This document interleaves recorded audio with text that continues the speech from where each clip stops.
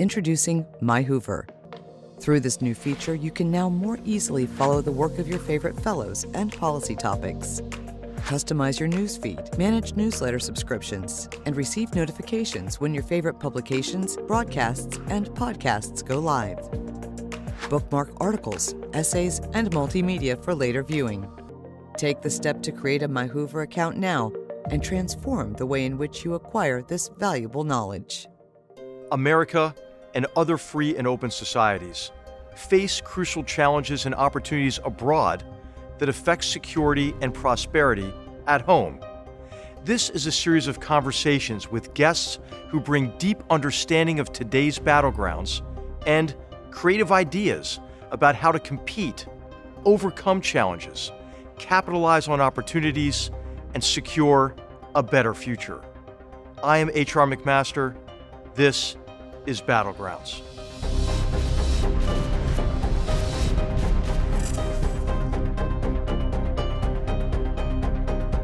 On today's episode of Battlegrounds, our focus is on the country of Sweden, a longtime U.S. partner and pending NATO member.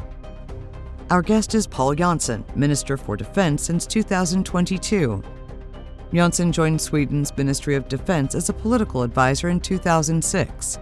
He held multiple elected positions in local government and was selected to Sweden's parliament, the Riksdag, in 2016. Minister Jonson is a veteran of the Swedish military. He holds a PhD in war studies from King's College London. Indigenous peoples have inhabited Sweden for millennia.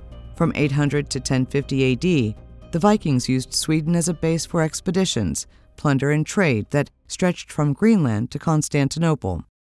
The Swedish Empire reached its apogee under King Gustavus Adolphus, who reigned from 1611 to 1632 and introduced combined arms warfare.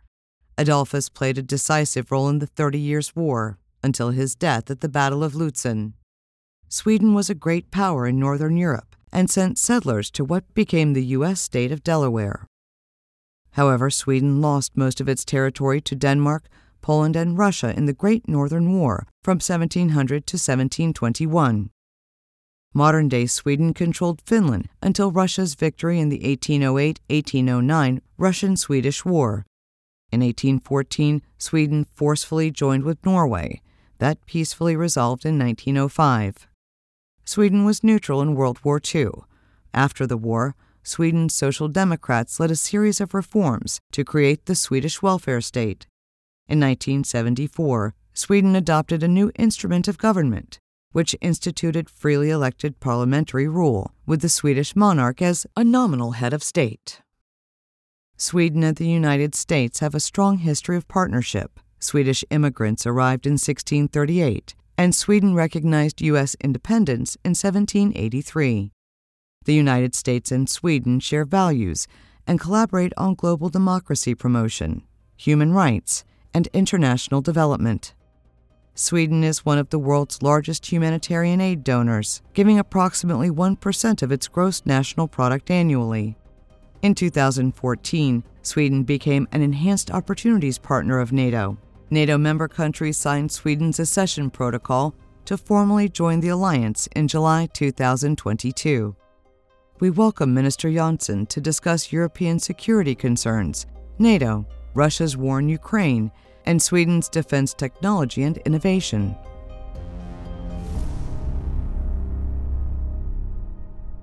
Pål Jonson, Minister Jonson, welcome. Great to have you here at Battlegrounds. Thank you so much. It's an honor to be here. It's great, great to be in Stanford. Mm-hmm. Well, thank you for visiting us across a great distance here in California. And there's a lot to talk about in a short period of time, so I'm just going to jump right Please in. Do. And you recently had a conference with defense ministers from the Nordic and Baltic states, and there have been some security concerns recently about cables and pipelines. Sure. And can you maybe share with our viewers about that conference, what you talked about and decided, but also just your perspective generally on Nordic and Baltic and maybe even just European security as well? I think we're really in an inflection point when it comes to Nordic-Baltic cooperation. For the first time ever, we're going to have the same kind of security arrangement when Finland is already inside NATO and Sweden is on the verge of joining the alliance. And that's going to be greatly consolidating the whole northern flank of NATO, and it's going to make us much better equipped to collaborate in the field of security and defense. So great avenues for deepening Nordic-Baltic cooperation. I mean, we are the same operational area, and I think that's very important that we strengthen and consolidate the northern flank. Now, what we are exposed to is, of course, kinetic threats as well, and we're very concerned with Russia, but also hybrid threats. And I think that we have some examples of that is Russia's militarization or migration, and that's, of course, Finland right now is in the center of that, but we've seen this before in 2015 as well. And we're also very concerned with what's happening on the seabeds when it comes to protecting critical infrastructure as well. And we've taken measures to strengthen our resilience against hybrid threat, but also using NATO and the Joint Expeditionary Force to increase our maritime presence in the Baltic Sea. Well, you alluded to this transition from defense partner to NATO ally for Sweden and Finland. And I do think it just strengthens the alliance tremendously, not just because of the hard defense capabilities, but also the expertise in dealing with hybrid warfare, for example. I mean, Finland has that center for excellence in hybrid warfare. Can you talk about the transition from strategic partnership to joining NATO and the desire to join NATO and approving that, how that happened, and what your assessment is of where the process is? Absolutely. Well, of course, the breakout of the war on the 24th of February was a defining moment for us, but I think this started earlier. I always refer to this infamous letters by Foreign Minister Lavrov when he, in December 2021, was stating there will be no further NATO enlargement and NATO should withdraw all its assets and capabilities to 1997 borders. That's blatantly stating that Finland and Sweden would be part of Russia's sphere of influence. Totally unacceptable. And we wouldn't be free to choose if we would join the alliance. I think that made a big impression on us was following Ukraine. And for us, it became crystal clear. NATO supports its partners, but it defends its allies. And if you want to have access to Article 5, if you want to have access to NATO's common defense planning, you better join the alliance. I think we draw some hard lessons there as well. So right now, we are on the verge of joining the alliance. As you might know, we are hopeful that the last two allies also will ratify our application swiftly. And we think it's good for Sweden and for our security, but we also think it's good for NATO because, as you said, we have assets and capabilities to make the alliance stronger. We can provide the alliance with strategic depth. We can be a staging and basing area for the alliance to make it easier to defend Finland and the Baltic states. So I think also the important work that's going on right now inside NATO, strengthening the regional plans, and we can plug in and play into those regional plans. Great. Can you share with our viewers maybe your assessment of the process? Of course, Turkey has been holding back and gave it to their parliament, and so that's delayed the process. And we have Hungary saying they're not going to vote until after Turkey votes. Is there anything more that the United States and other nations can do to help speed the process along? Well, I think we've been greatly helped and we feel very welcomed into alliance. You might know at the Madrid summit, we established an MOU between Sweden, Finland and Turkey. And now we have gone through all those 14 provisions and we adopted new legislation fighting international terrorism. We have an exchange of information between Sweden and Turkey and we want to join the alliance as quick as possible. And of course, we feel, as I said, very welcomed. And 29 out of 31 allies ratified Sweden in a record pace, actually within 4 months. That's never happened before. And we're just hoping now the last two allies will do this quickly and swiftly as well. Minister, you mentioned what a pivotal moment was, the invasion of Ukraine, maybe in 2014, the massive re-invasion of Ukraine in 2022. You've been to the front there. You've been to the war 7 times. Could you share with us what you and what Sweden are learning from the war, and what your assessment is of the war at the moment? Just one thing, supporting Ukraine is the right thing to do and it's a smart thing to do. And it's really an investment into our own security as well. I mean, supporting Ukraine is about decency and humanity. It's who we are, but it's also about standing up for a rules-based international order. And us being a smaller country, that rules-based international order is very important for us. We don't want a Europe where might is right and so forth. But and I also find that the Ukrainians, they're really the shield against Russian military expansion, so they're protecting Europe right now. Now, I mean, one of the major conclusions, it might sound trivial, but is the Ukrainian will to fight. You know, you can provide them with all the technology in the world, but if you don't have the will to fight, then you're going to be flat-footed. But the Ukrainian armed forces will to fight in combination with the resilience of the Ukrainian population. I think that's really important. And how do you get that? Well, you get that by political leadership, and you also get it by communication. So that's something we're learning from. Aside from that, I always say that the war is a combination between the First World War and the Third World War. Of course, this is about trenches, and it's about, like General Cavoli says, it's about scale, scale, scale.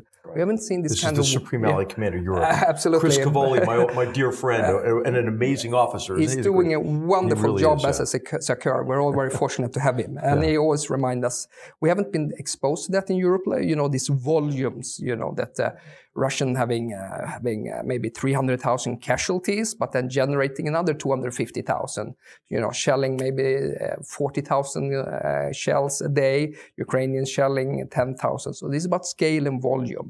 And that means also this is a war of warehouses and a war of attrition. So I think one of the conclusions as well is that you need a strong defense industrial base. And a strong defense industrial base is part of credible deterrence. So therefore, just as in the US, we in Sweden and Europe are working very much now on ramping up production. And then, of course, some of the other observations we've done is, of course, that what gives the Ukrainian side the edge is, of course, their ability to innovate. And I think, of course, space has that crucial role.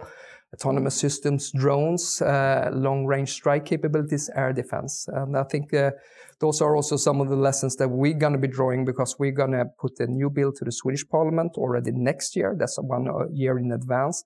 But we need to reshape our force posture so we can learn from the war in Ukraine, and also change our force posture so we can be a better ally to NATO. Minister, you mentioned some of the big lessons, I think, of the war. Capability and will is what's really critical on both sides. Could you maybe share your assessment of Russia? You know, what do you think of Russia's capability? Well, they've taken massive casualties. It's hard to imagine that they would be as motivated as Ukrainians to defend their land when when they have to realize they're inflicting so much harm on innocents there. And we saw some initial protests in Russia from mothers whose sons are on the front lines. What do you think is happening inside of Russia in terms of Russian will? Well, what should happen is some kind of reflection and an acceptance of the fact that this has been a political and military disaster for Russia, blatantly. I mean, Russia's ended up with Sweden and Finland joining NATO. I always call that the mother of all unintended consequences for Russian strategic thinking, ending up with a 1,300 kilometer longer border with NATO. Of course, it's been ramping up defense investments in Europe like never before. I think 2/3 of the allies is going to reach the 2% target for the Washington summit in July. That would never have happened. Russia, of course, has been exposed to 11 sanction packages, and we are determined that Ukraine now belongs inside the EU and NATO. So, you know, this, and on the battlefield, of course, the Ukrainian side had taken more than 50% of what Russia before used to control inside Ukraine, and they control less than 70%. And I think still it's the Ukrainians who have the initiative in this war. So I think that in that regard, this has been a political and military disaster. Now, what I am concerned with Russia is that Russia has a great appetite for taking political and military risks. It also has a low threshold for the use of military force. It has shown a degree of resilience in this war, I must say. I mean, they've taken over 300,000 casualties, and they keep on going. So I think those are some of the reflections we've been doing in regard Russia, and also stated the aim that it will reconstitute itself, going from 1 million soldiers up to 1.5 million soldiers by 2026, establishing a new army corps in Karelia.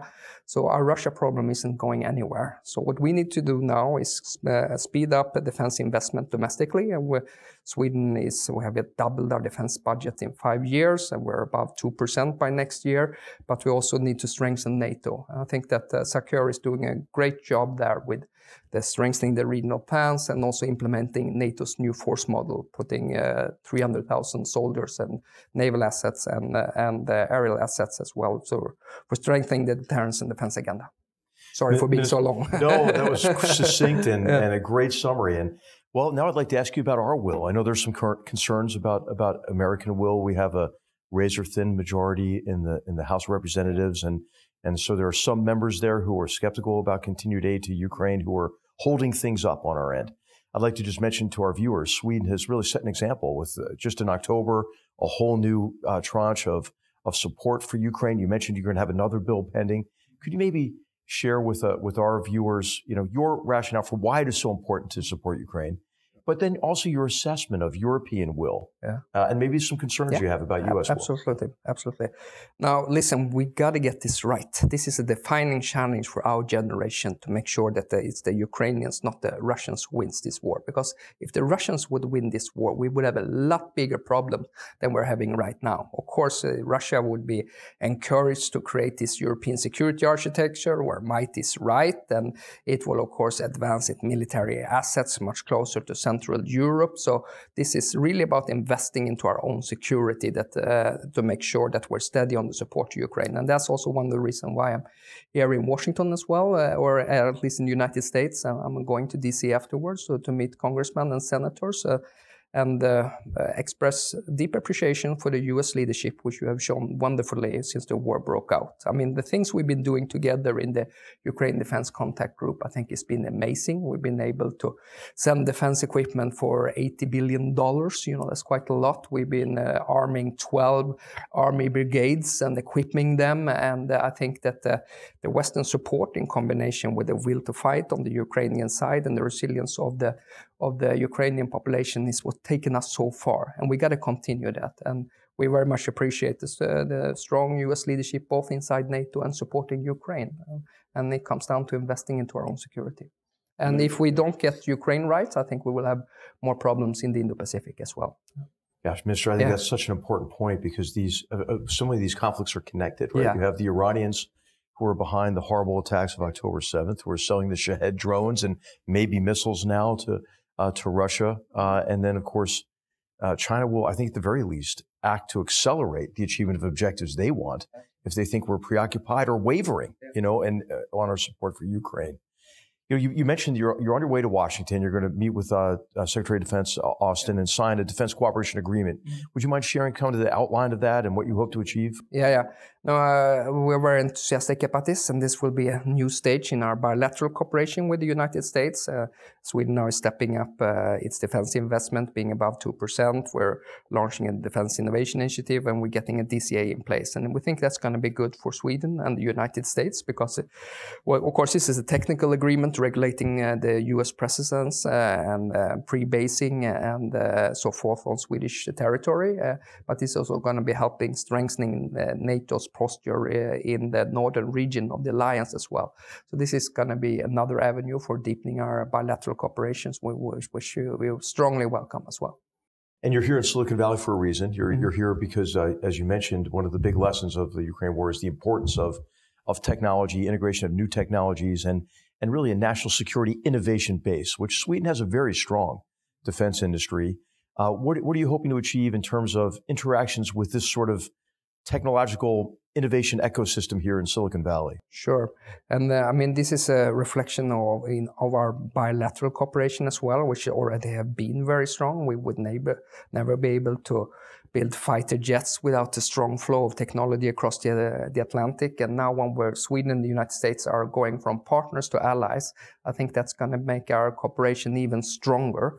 So if you look at Sweden in terms of innovation and all these rankings, where Sweden ranks number 2, number 3 in the world actually on innovation. We have a vibrant tech sector, and we have companies like Volvo, Ericsson. We have a home country of Klarna, Spotify, and we have fintech sector, which is quite vibrant for being a smaller country. We have a lot of public expenditures into R&D, which I am, as a defense minister, is very grateful for. I think we have the most PhDs per capita in the engineering sector, for example. And those are great assets, because both you and I know that a lot of the future defense technology is actually being developed here in Silicon Valley through the big platforms economy. So what we can do is, of course, working on spinning in the civilian technology into the defense industrial base. And Sweden being a country of 10 million, there's no other country who can produce fighter aircrafts and submarines and surface combatants and artillery systems. So we think that's a great asset for us, that we can also strengthen NATO and our bilateral cooperation. So we're also, as soon as we're joining NATO, we're going to be part of something called DIANA, Defense Innovation Accelerator inside NATO. I'm going out to Defense Innovation Unit later on today, also learn about the important work that the United States have been doing on this thinking as well. Great. Well, and just one final question now. You're very sensitive, as you already mentioned, to the non-military components of national security competition, economic and technological and so forth. And part of it is supply chain security. You've mentioned Ericsson, right? One of the two remaining non-Chinese fifth generation communications companies. And we're in that situation in large measure due to kind of a form of economic aggression used by the Chinese Communist Party and their statist mercantilist economic model. What else are you learning in terms of supply chain resilience and the need for, we're at the Hoover Institution where Milton Friedman was, so we can't say the words industrial policy or the building will shake. But what are your ideas about economic statecraft and what we have to do to be more resilient? Very important question, HR. Let me just say, the time when we had security policy in one lane and we had economic policy in one lane, I think that's past. I think that we have learned some hard lessons from both the war in Ukraine, when I was talking about security supply for our defense industrial base, and that being part of deterrence to have a strong industrial base, but also due to the pandemic, we learned that we for decades have been using just in time, but what we need to think about is also just in case, and how we handle those distortions into our supply lines. And we are, of course, taking a lot of measures now inside Sweden also to strengthen our resilience, but also be much more cognizant and aware of some of the unintended consequences of having foreign direct investment from hostile countries into our critical infrastructure. So we have, of course, been working very hard on that when it comes to the 5G, but also more on a broader general level. And I mean, this is also part of the hybrid threats that we were talking as well. And therefore, we also establish new institutions now, like you. We have a National Security Council who works on whole of government for the first time, and we have a Minister for Resilience and Hybrid Threats and Total Defense concept and so forth. So there's many things we need to do in order to make sure that we think about not just in time, but also in just in case as well, and enhancing our resilience in this era of great power competition. Great. Well, I think we covered a lot of ground in a short period of time. But what I would like to do is ask you if any final words for our viewers. I just do want to tell you that it was such a privilege to meet you and the team and the Prime Minister and your National Security Advisor. And I was just so impressed by how much energy that you have. You're all young, right? You're all I think recognizing the nature of these new competitions. And Sweden, of course, has a tremendous military tradition. As a military history professor, of course, I taught about the revolution in combined arms led by Gustavus Adolphus, right? Excellent.